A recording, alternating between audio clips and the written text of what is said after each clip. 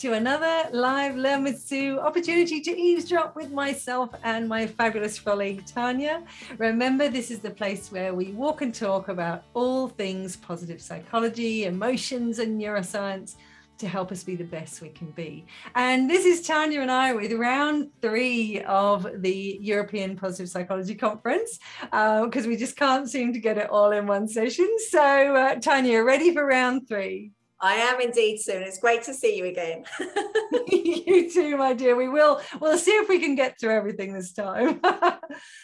So I thought it would be useful to start with John Helliwell, because he was actually the 3rd speaker on the first day, but we didn't get to him last time. And yet I think for many reasons, he was one of my favorite because of the statistics, although I do feel when we got to the end, I had to then ask him on a separate occasion what it meant, sort of thing. But he shared lots of stats with us around various things, countries around the world. And for those of you listening who are not familiar with John Helliwell, he is part of the World Happiness Report. So basically collating lots of information, lots of data from around the world and giving us stats of what it might mean and what's of interest, etc. So Tanya, what about for you with John? He threw a lot of stuff at us, but was there anything that sort of stood out to you, or what stood out to you? Yeah, and there was a lot of information. I've got like the slides. I remember all the data he was kind of showing. So again, a lot of that, to be perfectly honest, it kind of goes over my head. And this is where I kind of rely on you to bring it to, make it practical and bring it to life. And I think, again, there's no surprise here. But again, when he started talking again, one of the things around COVID, and of course, a lot of people have said this, not just the experts. But one of the things I kind of made a note on is that he said, actually, this was a really good not example, but the experience actually allowed for people to actually have a chance to help others and to reach out to help others. And again, I kind of made a note to really trust in others being there for you and showing kindness. And again, he mentioned, and I can't remember the detail, but I'm hoping you will remember the detail around, he said there was a study around losing your wallet. Yes. And how many, and anyway, I'll let you explain that. So I thought that was really interesting. Actually, and again, as I say, it's not anything new that you think actually, a lot of people or society globally have, I don't know, we've stopped in our tracks for a couple of years and realized what is really important to us around being humans, really being social creatures. Yeah, and I think that was actually one of the things that he talked about that stuck with me. There were sort of 2, so I think this one's a good to start. So his presentation was about world happiness and health during and after 2 years of COVID. So he was sort of looking at the data from the last 2 years. And the thing that I really loved about the lost wallets, and I don't know, it's kind of a lovely way, it makes me sort of smile that it's one of the ways that they try and measure trust in countries. Is they ask people questions around, if you lost your wallet, would you expect it to be returned by a police person or a stranger? And high trust countries obviously score really highly on this question of, would a stranger return my wallet?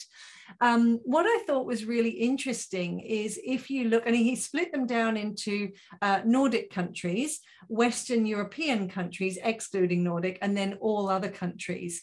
And obviously you come in where you are in the UK of Western European countries, excluding Nordic, and I am currently sitting in an all other countries bucket. What was most interesting about this is they linked the question around, would your wallet be returned by strangers, to the scores on what they call the Cantor's ladder, which is the well-being scales, as in how happy are you, basically. It's a Cantor's ladder of 1 to 10 or whatever it is, how happy are you, and your overall well-being. And what's really interesting is the score for the Nordic countries is really high for wallets being returned. And then Western European is a little bit lower. And I have to say, for all other countries, it's like shockingly bad. All other countries is about half the level of Wow. Nordic countries. Mm. So the reason they looked at this is because there seems to be something around well-being and trust. So it's not just saying, oh, isn't that interesting? It's actually saying that there seems to be this interesting correlation. So is it that countries who have more trust have higher well-being, or is it the higher well-being that leads to more trust, etc.? So I thought that was quite fascinating, as you said, of like the lost wallet is sort of a fun question to ask, but the whole point of that is linking to trust in fellow humans, I guess, in your country. So yeah, I thought that was quite fascinating. I'm not quite sure what I do with that, apart from trying to trust my fellow people more. But I thought it was an interesting one of how trust and well-being over the last 2 years, where I am, certainly we don't have a high level of trust, which is interesting. Yeah, and it is interesting. Again, it kind of reminded me around like psychological safety. And again, something else I'd written down that he'd said. I'll say a quote, but you know, this is what I made a note that he'd said. He said, it's what's really important is to set the environment where everyone can flourish and no one drops off. And I say drops off in inverted commas. And again, I thought that was really quite interesting. Again, for me, the environment, this is what we talk about, again, creating an environment, that psychological safety. And again, it reminded me when I reflected on my notes, I was actually talking to I was coaching a client last week or a couple of weeks ago. And again, one of the organizations she works with, one of their values is probably all organizations' values is around people and caring for the people in the trusting environment. But actually their employee engagement scores show the complete opposite of that. So again, it's quite interesting, you know, we were talking about values, but again, it just reminded me again of John saying that it's really important to set that environment. And we still, and I'm generalizing here, of course, and you know, organized seem to struggle with that. But again, this is where I think that it's quite interesting with the trust linking with the well-being. We say, well, the well-being comes first with the trust. So it's I don't know, it resonated with me. I just thought it was quite interesting. Yeah, I agree. And I think it's interesting that correlation, we don't necessarily know causation yet, but is it that a country where there's higher trust has high levels of well-being, or does the higher levels of well-being come first and then for more people are trusting? And that would be interesting to sort of pull that out. The other thing that I really enjoyed on his statistics is they looked at what they chunked countries on for this one, 15 countries for 15 months of eliminators or mitigators. And the eliminators are countries such as Australia, New Zealand, many parts of Asia, which during COVID were the ones that tried to eliminate the impact, if you like, as far as death and illness of COVID. And obviously that hasn't been successful long term, you know, it still goes around, versus mitigators, which was mainly sort of Western Europe, some Nordic countries, etc., where it was just get on with it, so to speak. What I really found fascinating here, and I don't know if you remember at the end of his speech when he started singing, which kind of like put me off, and his speech just cut short, not his singing, but I was like, no, I was listening to what you were saying. I need to wrap this up. I felt that I wasn't sure what he was saying here, which is why, if you remember at the speaker event, I went up and asked him. But what I think is really interesting here, and for everybody listening, have a think about what this means. So we've got one group of countries, and I can't remember who the 15 countries are. I didn't take a shot of that. But out of the 15 countries, some were mitigators, so they're just getting on with it during COVID, and some were eliminators, so Australia, New Zealand, etc., that were trying to stop the impact of COVID.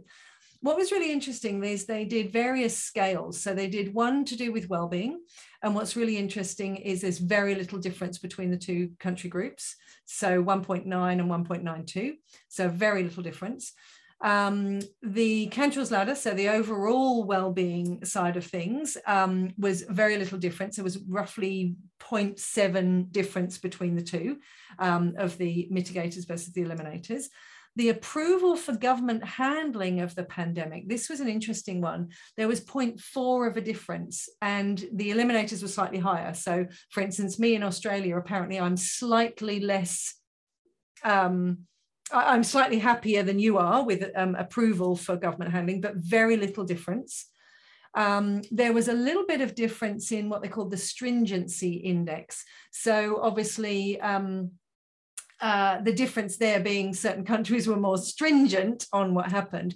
But interesting, the approval was better in eliminators, very slightly, even though the stringency may have been higher, if you like, and yet that didn't play out. So across those four scores, they were pretty statistically similar, as in what they call the PHQ-4, the Cantor's ladder, the approval for government handling, and the stringency index. Not much difference between the mitigators and the eliminators.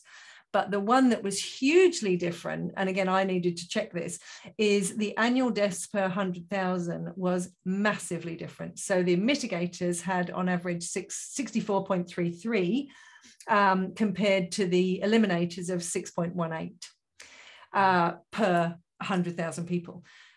So when John shared this, I immediately thought, okay, what's that saying? And he didn't give us the so what. So my question to him is basically, what's this telling us?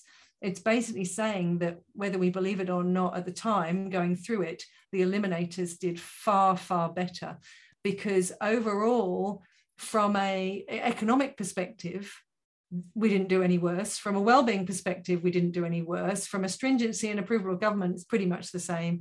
And yet our death toll was so much lower.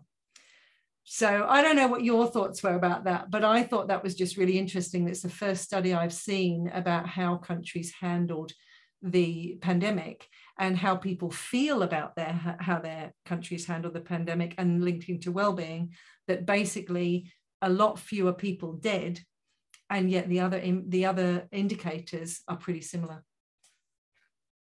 What are your thoughts? It's interesting, isn't it? I think I need to reflect a little bit more on that. And I wonder, one of the thoughts I'm kind of having is, obviously this was soon after the pandemic, as it were. I wonder in the total amount of deaths, how much that will have increased now. And I'm saying this purely because COVID numbers are going up, or again, I think, and I'm talking about the UK and Europe, probably more so the UK, where then those numbers kind of started reducing. I'm not saying yours started increasing, but I just, a little bit, because of the vaccination rollout and what have you, I don't know, there's so many different causes, but I think the massive difference, I mean, that is a huge difference. And to your point, this is the first sort of 15 months or so. It'll be interesting to see, you know, sort of 3 years down, or, you know, sort of down, when we've seen, as certainly here in Australia, we've kind of all opened up again and all getting on with it. So everyone's getting COVID. But also, you know, what's changing in some of the other countries. But it was really interesting, and I think surprising from what I understood from John, that even though the stringency in the eliminator countries was much higher, it didn't change people's opinion of how stringent the government had been, which is interesting. The fact that we're all pretty similar in, approval for government was pretty low across the board, but it was pretty even. But death toll changed. So that was, and for me, the thing that I really liked about John's presentation is it was just statistics. It wasn't saying this is what we should have done, this is what we shouldn't have done. It was just interesting to hear the stats. The other one that I thought might be useful to sort of touch on is he talked about benevolence and benevolent acts in 2020 and 2021 compared with 2017 to 2019. And that was really interesting, of whether it had gone up or down. And you made the point earlier about people had got kinder. And that came through in the statistics, that 2021, we seemed to be much kinder. Now, I don't know if anybody listening necessarily agrees with that, but I think that was, from a baseline perspective, there was a little change in 2020, particularly in helping a stranger. So that one was the one that had gone up the most, a little bit in pro-social, etc. But what was really interesting is in 2021, that shot up even further as far as donations, volunteering, helping strangers, pro-social, all increased significantly over and above 2017 to 19 levels, and over and above 2020 levels. So what are your thoughts? Do you think we've really become nicer and more benevolent, and are volunteering more, donating more, helping people more? What's your thoughts?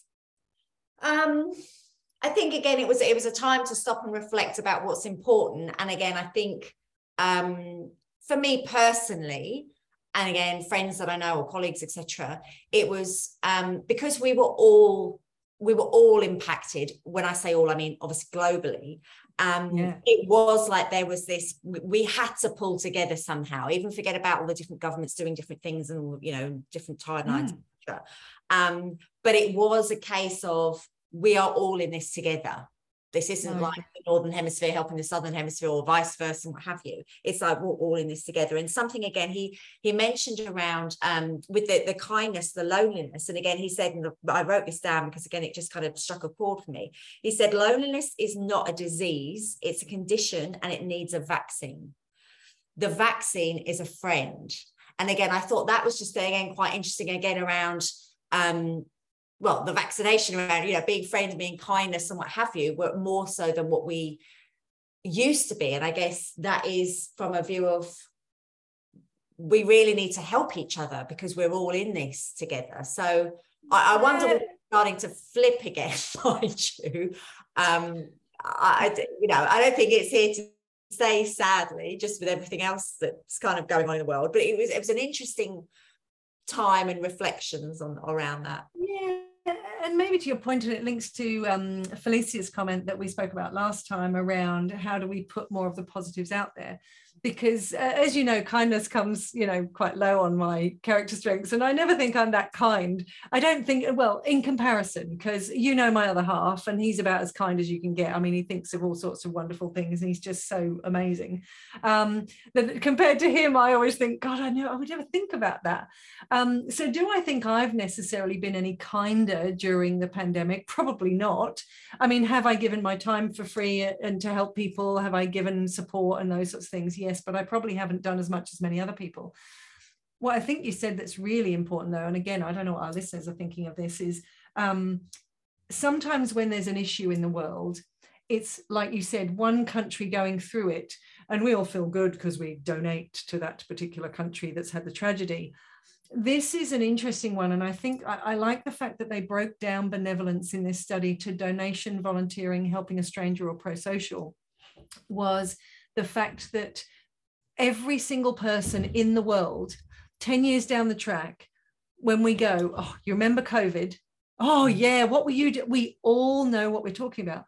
So I wonder if the little acts, the just being nice, the smiling under our masks, the checking in if people are okay, I wonder if it's those little wonderful things where we're more understanding, to your point, because we're all in it together, whether we're just nicer and checking in and making sure that people are okay. And I'm sure there's many people listening that have done way more kind things than I have during the pandemic. But I do wonder if, to your point, it's that awareness, the extra heightened awareness, even in organizations now, that, you know, well-being is not about a fruit bowl and a yoga on a Friday. It's actually leaders caring genuinely and demonstrating that caring to their team members. So yeah, I don't know, it's an interesting one. Yeah, and I think to your point, it's the awareness, because actually this has impacted me. This isn't somebody else, another country. This has impacted me, and it isn't just me, it's all of us. And again, to your point, I think I'm similar to you in the sense, I don't think I particularly increased my levels of kindness. But again, so it makes me think, again, I would have thought this at the time, and I think this fairly often, actually, you know, nowadays, is, and in fact, even a conversation I had with a couple of friends yesterday that I was with, it's like, is this not just being human? This is just, why is this so extraordinary? I mean, it's fabulous. And again, as you said, there've been many people that have done so, you know, massive, beauty, you know, lots of volunteering, etc. But it's like we are so kind of amazed at this, whereas I kind of go, well, listen, why aren't we doing this kind of all the time? Like, why? This is being human. Why? Courtesy. Courtesy. It is caring. It's showing compassion. It's so, I don't know. It is interesting, as you say. Yeah, and now you said that, I thought it might be useful to look at what the statistics were before. So what's really interesting is, and again, they've broken this down per country or per region. So for instance, North America and Australia, New Zealand, our level of donating has dropped from a high since about 2015, bottomed out at about 2019, 2020, and has now gone up again. Volunteering peaked at somewhere around 2014, dropped considerably and is now lifting. And helping a stranger peaked somewhere around 2013, dropped considerably in 2018 and has now gone up a bit. And yet in other regions, so Western Europe, slow decline and then a little peak on almost, actually not quite all three. So again, Western Europe sort of peaked on helping a stranger somewhere around 2013, dropped quite a bit and has now lifted again. What's really interesting is certain regions have consistently gone up and continued to go up and didn't have the drop beforehand. So maybe to your point is, actually, have we come from a low base and we weren't considering other people before and now we've got a little bit of an uptick? And how do we sustain that? How do we continue to be human and be courteous and be kind and be understanding? Because again, it links very much to some of the other scales, such as overall well-being, overall trust, etc. So yeah, an interesting one. I don't think I have any answers to that, but I love the fact that John is sort of sharing data on these sorts of things. Who else have we not spoken about that you found interesting? Well, we haven't spoken about you. Well, we'll get to me another time. Who else did we have? So I think, let me just look through my list. We had John, Richard Ryan. I remember we bumped into Richard Ryan at some point as well. I think after, I can't remember what day it was, but it was lovely bumping into him, and I'd not met him before. And just have a bit. So Richard Ryan, for those of you listening in, if you're not familiar with Richard Ryan is very well known for his self-determination theory over the last sort of 40 years with Edward Deci, which is fabulous. And so Richard, he did a workshop on the pre-conference workshops. Obviously, you and I didn't go to because we were busy enjoying ourselves around Iceland. But we bumped into him then, I think, on the second day, and we were having a chat. And he was just lovely, wasn't he? Wasn't he just so nice, just chit-chatting away? Didn't seem in a hurry to go anywhere, or it was just lovely. Very smiley, very, very smiley.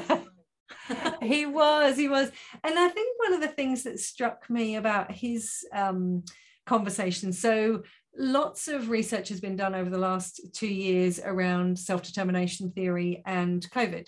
And as we've talked about on previous sort of sessions, if you think about it, it makes complete sense, because for many people your autonomy is taken away because your government, your company has basically told you go work from home, wear your mask, don't do this, do that. So that's removing your autonomy. And some people were able to handle that by making it their choice, as in, if I choose to exercise, I will abide by the rules. If I choose to go to the shop, yes, I will wear my mask. So almost making it of, yes, I've been given these boundaries, but I'm choosing to live with those boundaries. Some people obviously got very upset and started fighting against it and protesting and those sorts of things. No, we don't want to be told what to do. So autonomy was a big one. Competence was an interesting one, because during COVID, and I don't know how you felt about any of these, maybe you can share your thoughts, is some people had never worked from home before. So competence takes a hit, because I've never had to put boundaries in place around my time. I haven't had to set up an office at home. I haven't had to use technology. We had teachers and various people in corporations who'd never used Teams or Zoom or whatever it happens to be. So competence took a hit initially, although maybe we've improved. And relatedness took a hit. So your point about loneliness, people working from home, feeling disconnected, not included, etc. So obviously his work around COVID has been, or through COVID, has been really interesting. So how have those three impacted you during COVID? Because you seem to have sailed through.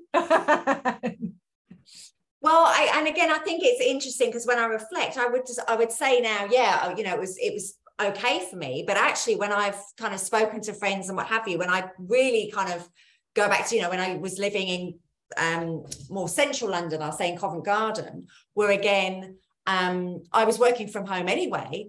But actually, when I think back to, and again, I was saying this to friends over the weekend who were overseas, who came over from overseas, because we were talking about it again. Covent Garden, for those of you who don't know, it's central London, but it's 24/7. It's like New York. It is just open 24/7. So the whole thing around the loneliness aspect is also because there was literally no one around. I mean, I know we can all say that, but it was so surreal. It was bizarre. It was the first time in my life that I'd actually felt scared in London as well. And this is around 6 p.m. So I do, again, there was little slight, moments like that where I think, God, this is so abnormal. So kind of those kind of things would adjust. In terms of the competence, technology, you say, I mean, that was a big one. I was already working from home, but as you say, even with our business, like everything, we were 98% in person, I would say, delivery, if not more. So again, that all had to change. But again, it does make me, I think the positives from that is we as human beings, we adapt really quite quickly, and you have to. And it just goes to show how well actually we have done. The fact, and again, previous to COVID, it might have been, well, organizations saying you can't, you're not able to work from home for whatever reason. But it just goes to show, well, that put a nail in that coffin, because we could. And again, I think for me personally, what I'm grateful for is, and again, I was saying this to friends yesterday, is having a toolkit of strategies, which I agree, I wouldn't have necessarily had actually a few years, or certainly not before joining, working with the Langley Group, which I'm much more aware of. I would have, and I don't like using the word suffered, but I would have, the impact would have been much more negative on me if I hadn't have had strategy. So for me personally, I was able to put those strategies in place. Why we'd all go out walking, because that was all we were allowed to do kind of here in the UK, 30-minute limit or what have you. But again, I will be doing that intentionally, mindfully. I'd be using the science for my well-being, for my brain. So it's not just walking for the sake of, I've got freedom, but I'm doing this to really look after myself, to keep my resilience up, because we don't know when this is going to end. So interesting. And again, the relatedness, I think probably everyone, or so many people did this, again, around virtual quizzes on a Saturday night or Friday night with your family and friends and what have you. So we were able to, we did adapt. It's interesting because we've talked about that on a few other things, about the positives that people did during COVID, and often they do align to those 3 basic psychological needs of self-determination theory. The other thing that Richard Ryan did talk about is potentially the maybe bringing in a 4th basic psychological need was benevolence, which is interesting because we just spoke about that with the data from John Helliwell. And if you remember, I actually queried it with him, and I said, well, how is it different to a component of relatedness? Because sometimes people, if they haven't read the research, they don't get the whole of relatedness.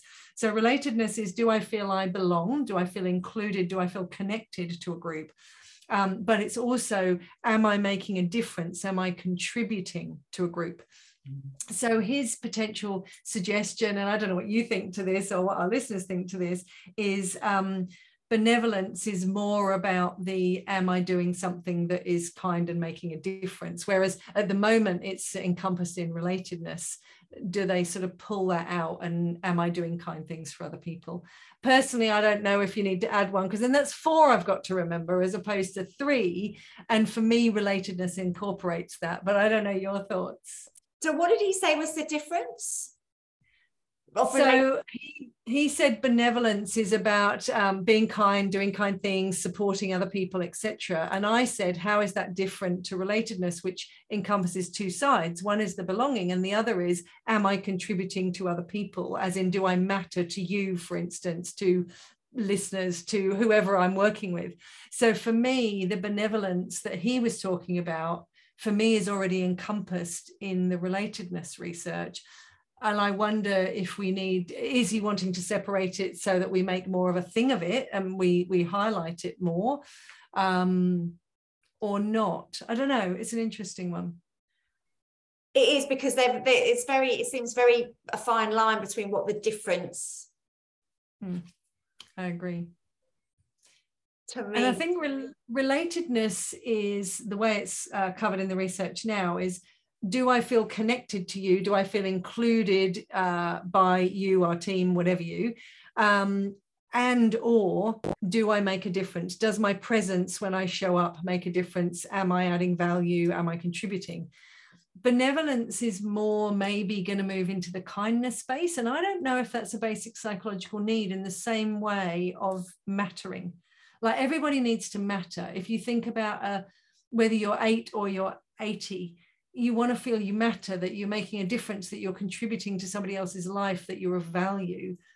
Whereas is it a basic psychological, I think benevolence and kindness is important, but is it a basic psychological need in the same way that contribution, mattering, feeling needed is? I don't know. Yeah, and I'm not sure now, and I can feel my neurons firing, I don't know if it is a basic need, because to me, if you've got the relatedness, what's going to come from that is the benevolence. If I feel connected and I feel I'm making a difference, I feel included, etc., I am naturally going to be kinder. That's just how I think that's. Yeah, and you might be right, because that then links to Barbara Fredrickson's broaden and build theory, that we know that if I'm feeling more positive emotions, I'm going to be kinder, more altruistic, collaborative. So yeah, you're probably right. Exactly. That's again, so that, to your point, whether it's another basic need, I think it will come as and I wasn't going to mention broaden and build because I always mention broaden and build, but that's exactly what was in my head. It's the ripple. It's then, it just comes from that, as opposed to it being another we need to include this. So yeah, interesting. Well, we'll see how that plays out, I guess. Yeah, so I was going to say, maybe we should let Richard Ryan know that Tanya and Sue say no, you don't need to. Well, do we need another thing? As you say, do we need yet another thing? I don't know. Again, we kind of touched on this last time around all the different models that people are bringing out, and which is in some ways, I guess, good. It's, different people looking at different things and how might we be able to make it more practical or what have you. But I'm like, well, is this not the same thing? Is this not the same outcome? I don't know. Actually, so talking about that, one thing that I think is really interesting is that leads me to Richard Davidson's presentation. So I don't know if you remember Richard Davidson's presentation, but you took a photo of this, and it was the 4 pillars of a healthy mind: awareness, be present; connection, feel connected; insight, get curious; purpose, stay motivated. And you and I both at this point, as fabulous as Richard Davidson is, he's done some brilliant research, but we both rolled our eyes and went, oh, good, another model. So I think, to your point, is I really like the basic psychological needs because it tells us what's really important to people anywhere in the world. We can do something with it. Whilst Richard Davidson's 4 pillars of a healthy mind were perfectly relevant, be present, feel connected, get curious, stay motivated, and they fit with the research around things like mindfulness and attention, kindness and compassion, self-knowledge, self-transcendence, and then that sort of purpose and meaning, which we know is important. It was a bit like, oh, good, another model. Why is one model better than another? Do we need this many models? So that was the thing I didn't like so much about Richard Davidson's presentation, because I did find, as I say, we both kind of rolled our eyes at that one. But Richard Davidson did have some interesting points. So I don't know, was there anything else that resonated with you about what he had to say? No, I mean, my notes, when I look at them, it's what you basically said. And again, as you said, with his model, it resonates. You kind of think, yeah, of course, there's nothing new, let's say. And I don't mean that in a rude way. It's just another model of doing the same thing, as I say. And again, a couple of things that I kind of made a note of. Again, with the awareness, he was saying, a wandering mind is an unhappy mind, which I kind of get, or he said there was a paper on that, which I was going to actually Google to see if I could find it. I don't know if you... Yeah, actually, no, I'm glad you brought that up, because they did a study where they asked people, they pinged people every so often, and they asked them sort of rate how they were doing from a wellbeing perspective and what they were focused on. But I think that's a really interesting one, to your point. An unhappy mind is a wandering mind. I remember him saying that. I don't know if that's necessarily strictly true, depending on your outcome, because we know from innovation, a wandering mind can actually be really helpful. Because when I allow my mind to wander and I gaze up at the clouds and I allow my mind to go wherever it wants to go, I may well come up with things I've never come up with before. So I think it may depend, to your point, on how you're measuring it. They were specifically measuring people, whether they were meditating or whether they were doing something else, and how focused they were on that moment. And what they found was, let's imagine I'm meant to be focusing on doing a presentation, but my mind is wandering off and doing my emails. Then I was less happy than if I was focused. But I'm not entirely sure that we need to consider the parameters of that, because sometimes when your mind wanders, you can come up with amazing insights. Yeah, absolutely. But yeah, the other thing, go on, sorry. Yeah, well, there was a couple of other things on his, and I don't know if you remember this. He showed some statistics around depression, for instance, depressive symptoms between 2014 and 2021. And what was interesting, it had gone up and then it had plateaued. And yet we constantly keep being told by the media that depression has increased, but actually it's now started to drop down since about 2019. Loneliness is a consistent line creeping up. So that has gone up a little bit, not as much as people think. But what was really interesting that he showed was the line of loneliness. If you imagine a 30-degree angle, maybe, was the average trajectory of loneliness, and screen time was about a 40-degree angle. Now, he didn't say there was a correlation between the two, but it was an interesting statistic that our screen time has increased more than our loneliness has increased. So that's one of the things that came up from, if you remember the bolstering, buffering, building well-being, it said one of the protective factors was people who spent less time on social media getting their news. This is actually indicating that as screen time is going up, our loneliness is increasing. So what's that telling us about society, etc.? And I guess maybe that would make sense with respect to not being able to see people. You're going to be on your technology more. But again, as you say, we can kind of poo-poo social media, etc. But again, it's when it's good, if you use it in the correct way. And again, one thing actually, one of my learnings, if you like, or takeaways from the conference, having spoken to you, is now I've got a timer on my social media, so I only give myself 15 minutes.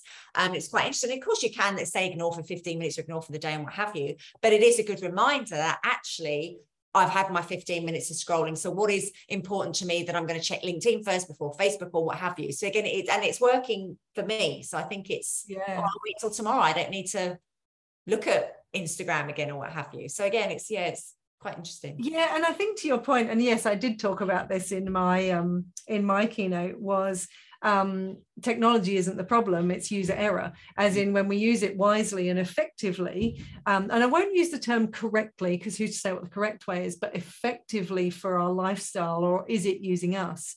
So I think that's interesting. Again, around, he gave statistics of increased screen time and increased loneliness is almost a similar trajectory, and yet it may depend absolutely on how we're using it.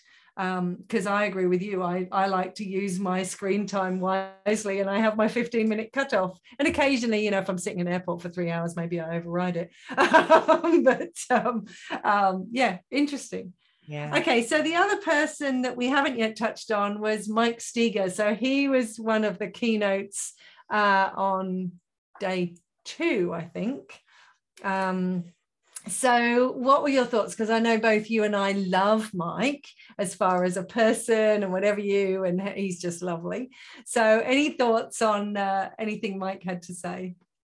Well, now whenever I think about Mike Steger, I always then think about the kind of the fun we had at the Sky Lagoon, which wasn't. Go on, tell everybody about what he did at the end, because Tanya's now got this in her head now. So Mike was at the Sky Lagoon. We talked to you about that on a previous session, but there was something he did at the end that now Tanya can't get out of her head. No, it's going to be in everyone else's mind. I'm sorry, Mike, if you're listening to this. What it was, so when we were going to the Sky Lagoon, a couple of people had said to us, well, just, check that this Sky Lagoon, you don't have to, it's not nude. Unless you want to go where it's nude. And I said to Sue, well, obviously we had a discussion around this, obviously, about, well, gosh, if it's nude, there's no way we're going all the rest of it. Anyway, you can imagine where our minds wandered to. But it was so funny because obviously when we got there, and it wasn't nude, you were in your swimming costumes. And we kind of had this conversation with Mike. And basically, obviously, because the water's up to your chest level, I guess you're kind of, your chest level, Mike actually said, well, I am naked. And I was like aghast. And I kind of would have known he was joking. He said, I am naked. But then he immediately did this kind of dive into the, he brought in the water, but did this dive. So his bottom kind of came out of the water. So there's this kind of like initial shock of like, oh no, has he not? But of course he did, but it was just so funny because he is such a joker. He's so lovely. But yeah, that is always going to be in my yeah. The panic of, are you going to get a real bottom go up? It was very, you had to. But in terms of his talk, no, it was really good, and it was very I want to say thoughtful, actually, very mindful, just how he presents himself on stage and what have you. One of the things that I do remember, and again I've got a photo of it, is one of his slides just had a lot of information. Again, with a few of the speakers, there was too much detail, and partly you couldn't really read all of it, and we were fairly near the front, to be fair, but just a lot of information, but again around meaning. So again, it was interesting, but it was, yeah, I don't know, what were your thoughts? Yeah, well, one of the things that I did like, so Mike, again, is very good at sort of keeping really up with the research and keeping things sort of modern and fresh. So he doesn't quote things from 20 years ago. He literally quoted all of his studies, I think, were in the last 3-4 years. And he quoted some really good examples of, again, linking to this kindness, benevolence, etc. One study around helping others linked to increases in meaningful work, helping people and animals leading to high meaningful work, bank employees with greater meaningful work reported more altruism. So he was looking at specific studies that did both ways, if you like, as in, if I have more meaningful work, do I do more altruism? Or if I do more altruism, do I get more meaningful work? So I thought that was just an interesting sort of, again, summary or example. And he gave a whole range of different things to do with organizations that practiced meaningful work, sustainability, social missions, significance in tasks, etc., which links me to work I've been doing lately with clients around job crafting, increasing meaning, increasing significance. And I know the slide that you mentioned about having so much on it, and I took a photo of it, and I'm hoping Mike's going to share some more studies around this, because he talked about meaning in life concepts and then meaningful work concepts, and then the crossover where there were shared themes. And maybe this is something we could dig into in another session, because I think there was so much information there that I wasn't quite sure how to sort of make sense of it. But some of the shared themes were things like self-knowledge, authenticity, action, so effective action, self-transcendence, connection, wisdom, ethics, and overall purpose. But what he did is he sort of looked at the connection between meaning in life, which is about coherence, purpose, significance, mattering, some of the things that we often speak about in meaning, and then meaningful work, which is about positive meaning, meaning making, doing something for the greater good, if you like, serving, helping others, those sorts of things. So I think there's probably more that we could explore on that, because it was a very complex slide. But to your point, there was a seriousness to what he was talking about. And I appreciate I struggled to relate to, Mike was talking about a lot of people having existential crises. And, you know, Tanya, I always have a problem with that word existential, of what does it actually mean? And even when I then looked it up again for the 50 millionth time that I've looked it up in my life, I was like, wow, I'm not having an existential crisis. So I think for me, that didn't resonate with me, because I'm not feeling lost and I'm not feeling like, where is my life is going? But apparently many people are, and they're rethinking.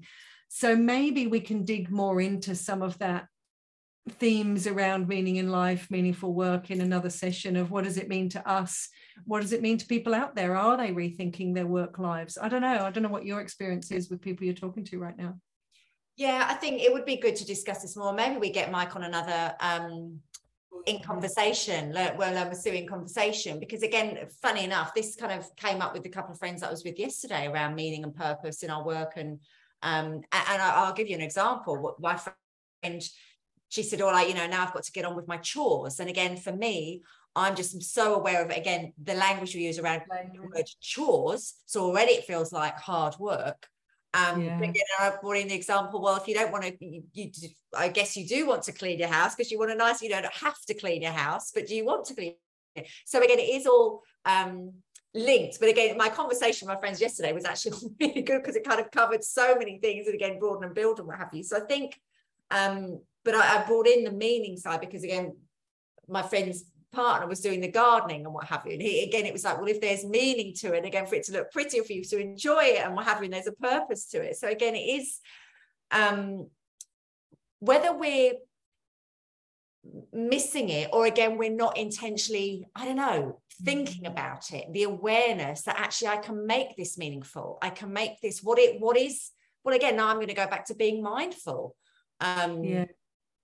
So coming to your point there, we talk about this on the Diploma of Positive Psychology and Wellbeing. We talk about it on our positive leadership programs. We link to Mike Seeger's work all the time around meaning making.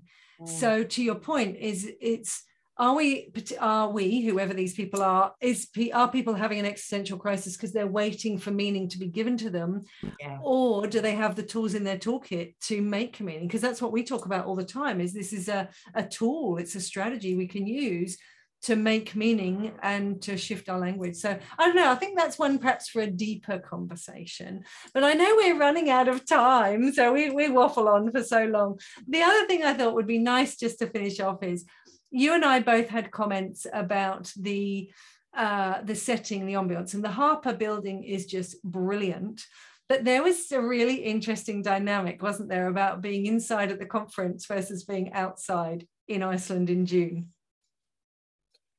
Yes. And as you say, it was a fantastic venue. And I think because it was specifically in Iceland, this is where it really struck me, because you're inside in not darkness, obviously, but, you know, in kind of darkness and the stages and what have you.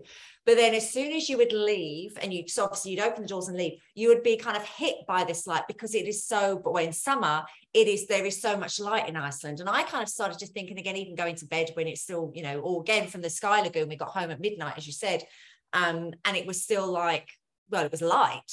The impact it would have and had on us, actually. I mean, I guess you adapt if you obviously would adapt if you're living there, but the impact on your brain and what that will do to your circadian rhythm and what have you. I don't know, just this it being so stark, the difference was just really quite amazing, because the lightness outside didn't change. Yeah, and I think that was lovely. And for anybody who's sort of been to some of those sort of northern regions or lives in that, or southern regions potentially as well, but obviously we experienced pretty much 24-hour daylight. So even though they said the sun did set at 11:45, you certainly didn't really notice.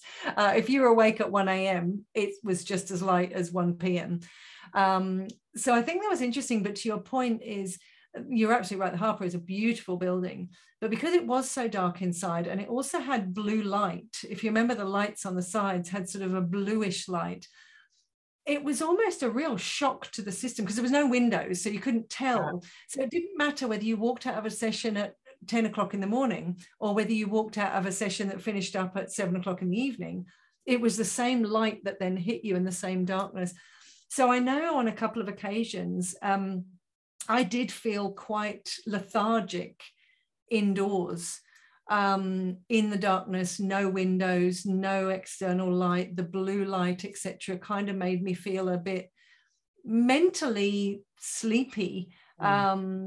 And then, of course, I'd walk outside and it would be back to broad daylight again. So I don't know. I'd be interested to know. I mean, I've read a little bit about circadian rhythms and things like that. And obviously, I've read a little bit about how when you get 24 hours of darkness, it impacts.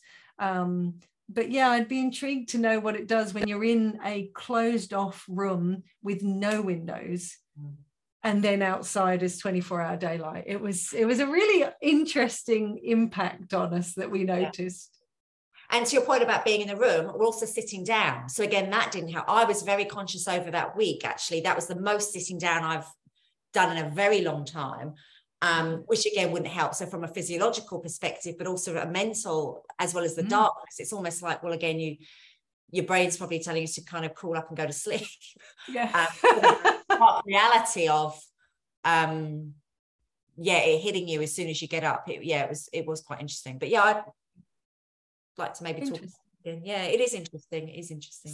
So as we bring our third conversation around the conference to a close, if you had to describe your experience of the conference in 3 words, what would it be? Oh, in 3 words.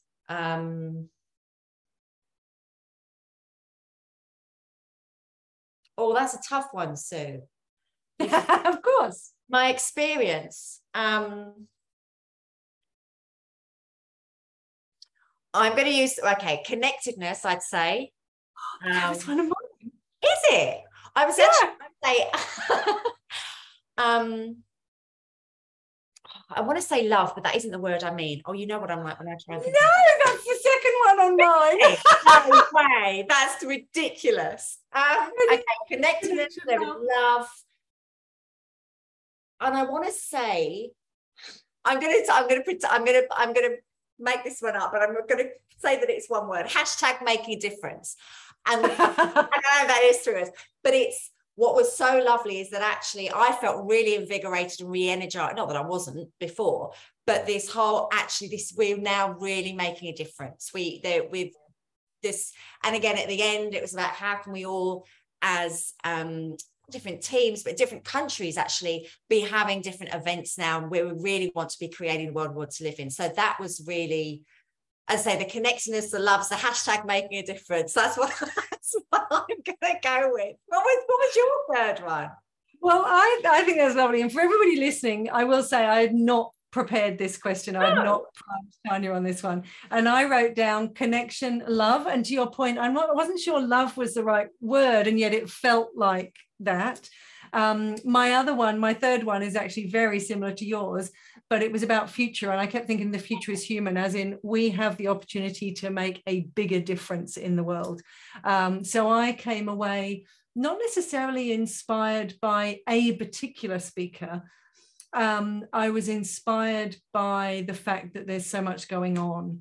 And I know my speech was the future is human, because I really wanted to get across that belief that we can make a bigger difference in the world. So to your point, obviously one of my values as well as yours is making a difference. So that's definitely what I came away with, is we as a whole community, people, the people that we work with, the people that we connect with every day, every single one of our listeners, we can make a difference out there in the world. The future does depend on us if we want to make it what we want to make it. Absolutely. I love that. Brilliant. So good. We are just so in tune.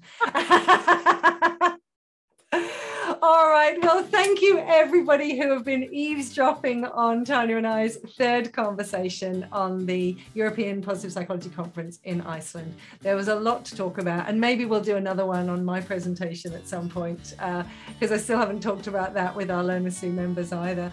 So thank you, everybody, for listening to another one of our Learn with Sue Walk and Talk podcasts. I hope you've enjoyed today's ruminations and reflections. And if you would like more, or you would like to join our Learn with Sue member forum, where you can join live sessions with myself, with other experts, you can have a look at some of our virtual courses, research reviews, and lots more, then please jump to learnwithsue.com.au and consider joining us as a member. Thanks, Tanya, again for an awesome conversation. I'm going to be off to bed for cheer soon, and you have a fabulous day. Thanks so much, Sue. Thanks, everyone.